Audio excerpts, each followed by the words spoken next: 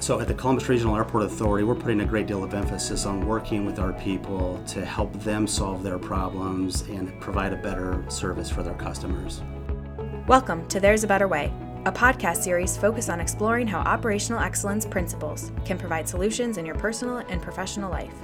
Each episode, Dr. Arvind Chandrasekaran, professor and academic director at The Ohio State University, Fisher College of Business, will sit down with a prominent expert or faculty leader to discuss problems we all face in our world today. This program is brought to you by the Master of Business and Operational Excellence.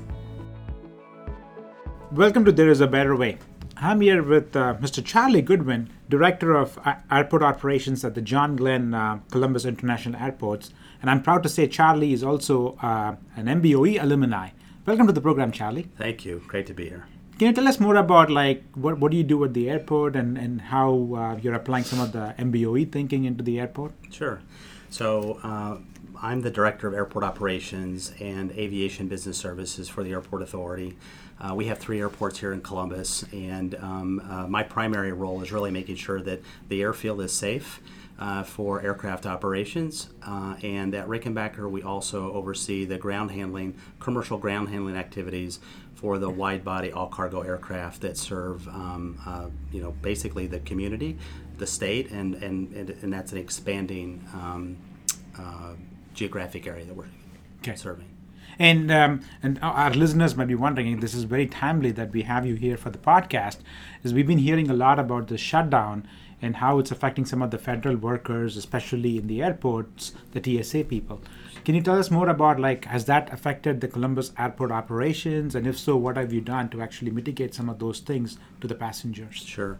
Fortunately, the essential personnel are working.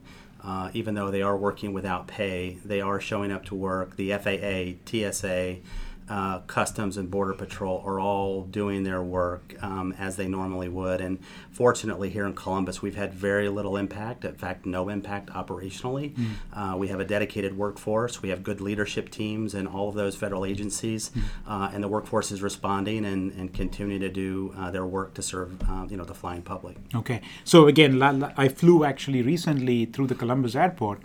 And I found the TSA people really being happy at work and really, and the other thing that I noticed was also all the passengers, so the travelers understood what was going on there. So it was kind of reciprocal right there, that the people understood what the pain was, and then it was very well received. So I agree with you, what I saw there. Absolutely. I think TSA has been very impressed and pleased with the response of the traveling public. The empathy shown for the officers, the security officers, has really been quite overwhelming, and so it has helped keep morale up, and it has helped encourage people to continue to come to work even though they're not being paid. That's great. I want to ask you about the lean thinking that we are going to talk about today. You might say that lean is a concept that's been heavily applied in the world of manufacturing, where people make cars or people make widgets. But now you're able to apply some of those thinking when you manage the airport operations. Tell us more about what exactly are some principles that you actually apply, and how do you measure some of the efficiencies and inefficiencies in your operations? Sure. So I think probably one of the primary principles that we use in the airport management perspective, or from that perspective, is the idea of standard work.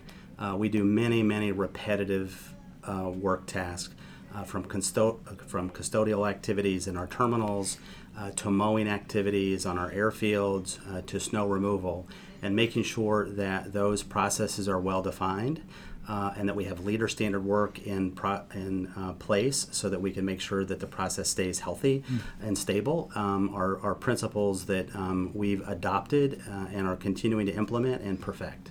Okay. So in terms of if there was a traveler walking through Columbus, they're only seeing some of the people up front, like the TSA people and the people outside. But to have a successful operations in Columbus Airport, there are so many people that are behind the scenes, like the luggage handlers you were talking about, right? So how are they applying it, and what are some best practices that's going on out there? So the baggage handling activity, those functions are really controlled by the airlines or their commercial ground handling companies that provide those services. The airport authority is essentially the landlord for all of those activities, much like a mall. So we will rent space to airlines, we rent space to the concessionaires who sell food and beverages and other sundry items in the terminal. And so we want to make sure that the building is healthy and well maintained. Our jet bridges, the boarding bridges from the building to the aircraft, all those maintenance activities we oversee. And so you're right, a lot of those activities are behind the scenes and people don't really realize they occur. But when you're stuck on an airplane because the jet bridge isn't working or you're getting delayed because of a de-icing issue or a weather condition on the field, I think that's where the pain comes in for the customer. And that's where we're out there kind of behind the scenes trying to make sure that pain is minimized. Yeah. So can you tell us about a recently experienced pain that you had in the Columbus Airport operations, and how did you actually manage those pain? So I think one of the things that we've been focusing on is winter operations, and that seems to be timely as well with a storm on the doorstep, on our doorstep for tomorrow. But we have really tried to standardize our route system and create a standard flow of operations on our airfield.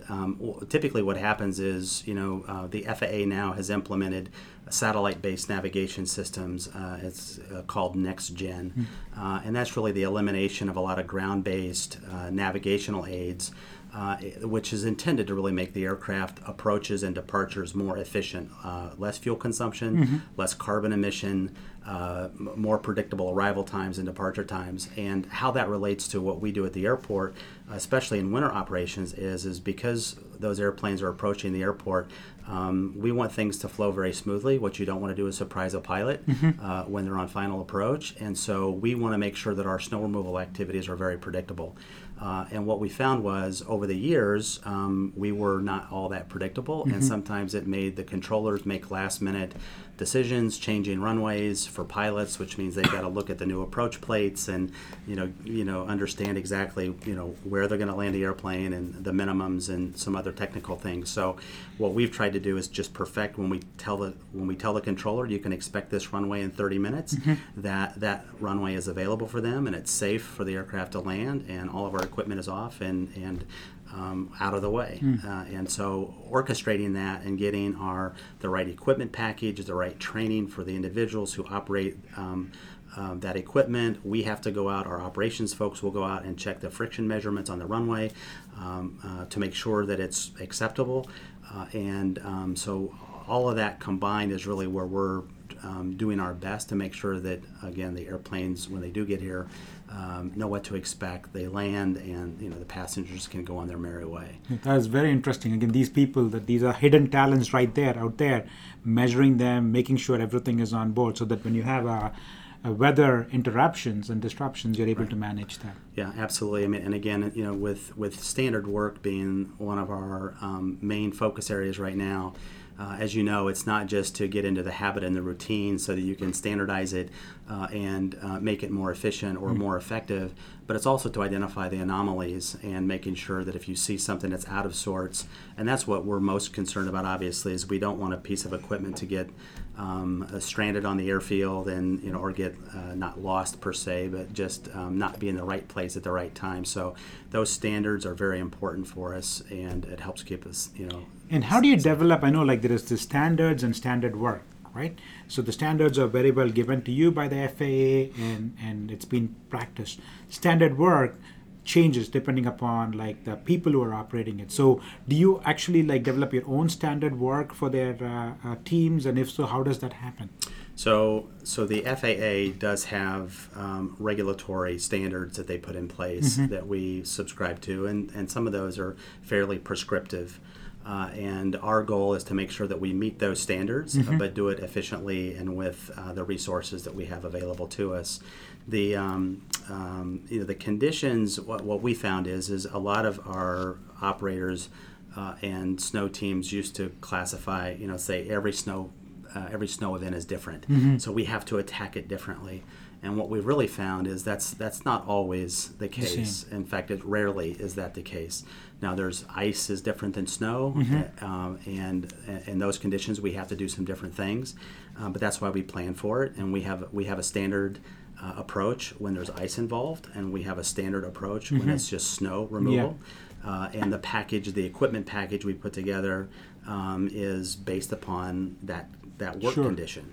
And what we have found is that it has taken that last minute decision making, really it takes a lot of the decision making out of the hands of the supervisors, and they can focus on, are things operating the way they should, instead of them trying to figure out a problem and make those decisions themselves. And that's what we found to be most helpful, is just, of course, the folks think if I'm going to go standard work, then I don't have to think anymore. I'm going to, you're making me a robot and those kinds of things. And what we've found is by just engaging them up front and making sure that they have input to the process and see the value of the standard approach, that they're very much supportive, and it's much easier to implement that and keep it working. So that is very important. Having them be a part of that standard work development is important. And I liked what you just said, Charlie, because what you're essentially doing is trying to minimize variation coming in from one part, so that you can actually manage the variation that happens out there. You can't predict all the time perfect weather, but you're able to create that buffer that allows you to manage those variations. Absolutely. Those variations can be somewhat predictable. And so if you can scope your response to those variable conditions, then it's just a playbook, Exactly. right? Your tactics can change. Your tactics can be very standard, and we should be training on those various conditions so that when those conditions present themselves, we are prepared and trained, and we have the right equipment package, and people know what to expect, and they just execute. Yeah, that's very important. In fact, sometimes I have conversations with physicians who say every patient is different, like what you just said. And if yes, that's true, but then the way you actually manage some of the process that you use to look at a patient or operate on a patient, there's going to be a lot of variation, and that's what you're trying to adjust, and even in your line of work. Right. It's really seeing the forest for the trees. Yeah. Right. People get locked into the trees, and every tree is a little bit unique, but some of those forests are very similar. In the scope and the kinds of trees that you would see within a grouping of trees or a forest. So we've had some success with that on our airfield, especially the snow removal. Now our mowing operations, we're moving in that direction. So we're excited about it, and we're thinking 19 is going to be another breakthrough year for us. Good luck with that, Charlie. I was going to ask you, a lot of our listeners have frequently used our Columbus airports. Can you tell us, even including myself, something that we don't know about the Columbus operations? That's something that's always been a secret from your standpoint. Well, that's a great question. So I'd say that what people may not understand is that the Airport Authority, so there's John Glenn Columbus, which is our primary commercial service airport, and we also operate Rickenbacker and the cargo operation down there.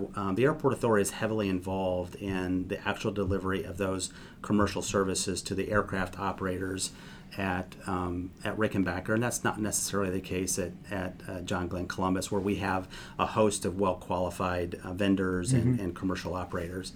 But one thing that we do at John Glenn Columbus is we provide ramp control services for the de-icing activities. So the ramp is considered a non-movement area by the FAA, and so they won't give positive control over the aircraft on our ramp. And so which is not really a problem during summer months, but in the winter, when they all have to go to a centralized de-icing location, we capture all that de-icing fluid and we send it to the city for wastewater treatment. And in order to get those aircraft through that centralized de-ice pad, we provide air traffic. We basically provide ground control services.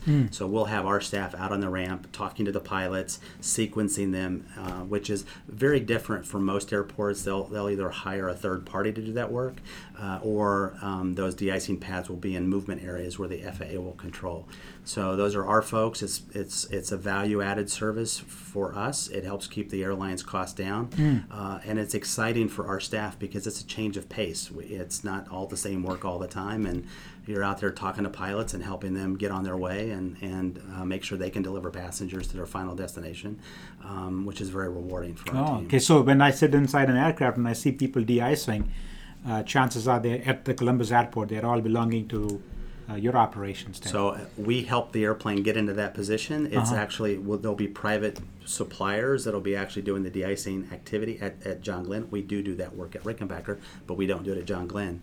But we're the folks that are trying to maximize the limited capacity we have on the de-ice pad, and so we're sequencing airplanes and making sure that if we're going to tie up one of our lines, that the vendors have trucks available, or the airlines have trucks available to actually do the de-icing procedure. That's great, Charlie. And you graduated from our MBOE program in 2012, right? So now living back 6 years after, what would you say are the biggest takeaways that you've been able to apply from that program back in your line of work?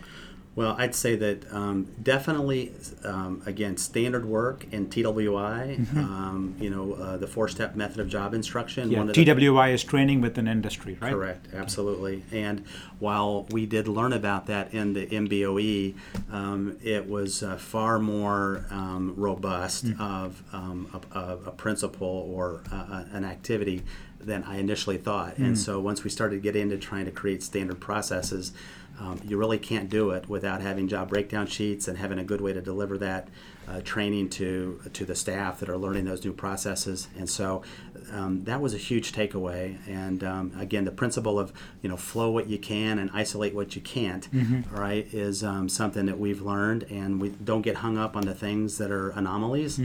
Let's flow everything that makes it natural and create some predictable patterns. And then if things have some unusual characteristics to it, we'll isolate those items and solve those problems a little bit differently. That is a very important lesson, Charlie. So some of our listeners listening today might come from different line of work. So given the fact about lean thinking and how did you apply it in the concept of airport operations, what would you tell them? Let's say if there is a physician listening or there is a financial institution person listening, how do you think that they can apply some of the things that you've been applying in your line of work there? So from a management perspective, the thing that has really been powerful to us is that you have to respect the worker. You have to respect the person doing the work. And I think that's probably the most important item. And sometimes, even though we may have come up through a technical, whether you're a physician and now maybe you're the director of medicine, or at a hospital or at an airport. I started in operations and now I'm the director, but things have changed over the years. The rules have changed, the regulations have changed, customer demands and expectations have changed, and the folks that are now serving those customers, we've got to make sure that we're listening to them and applying their knowledge to solving the current problems. We can't use our thinking from 10 or 20 years ago to solve problems today because it doesn't work that way. Sure. So it's really about just respecting the worker and engaging them in the process and understanding that you may have done that work once, but you're not doing it today, and you need to get that kind of that current feedback and help them find a solution that's going to make their work easier and hopefully faster, better, and cheaper ultimately. That is a very insightful advice. Again, respect and showing that, again, it's a process and the people are very important to actually fix that process is a very useful implication. Yeah. I really want to thank you so much for your time, Charlie. This has been a pleasure having you with us, and thank you so much for your time. Well, thanks for having me. Good luck with the program. Thank you. Thank you. We hope you've enjoyed this episode of There's a Better Way. To listen to our other episodes and for more information on the Master of Business and Operational Excellence, please visit go.osu.edu/MBOE.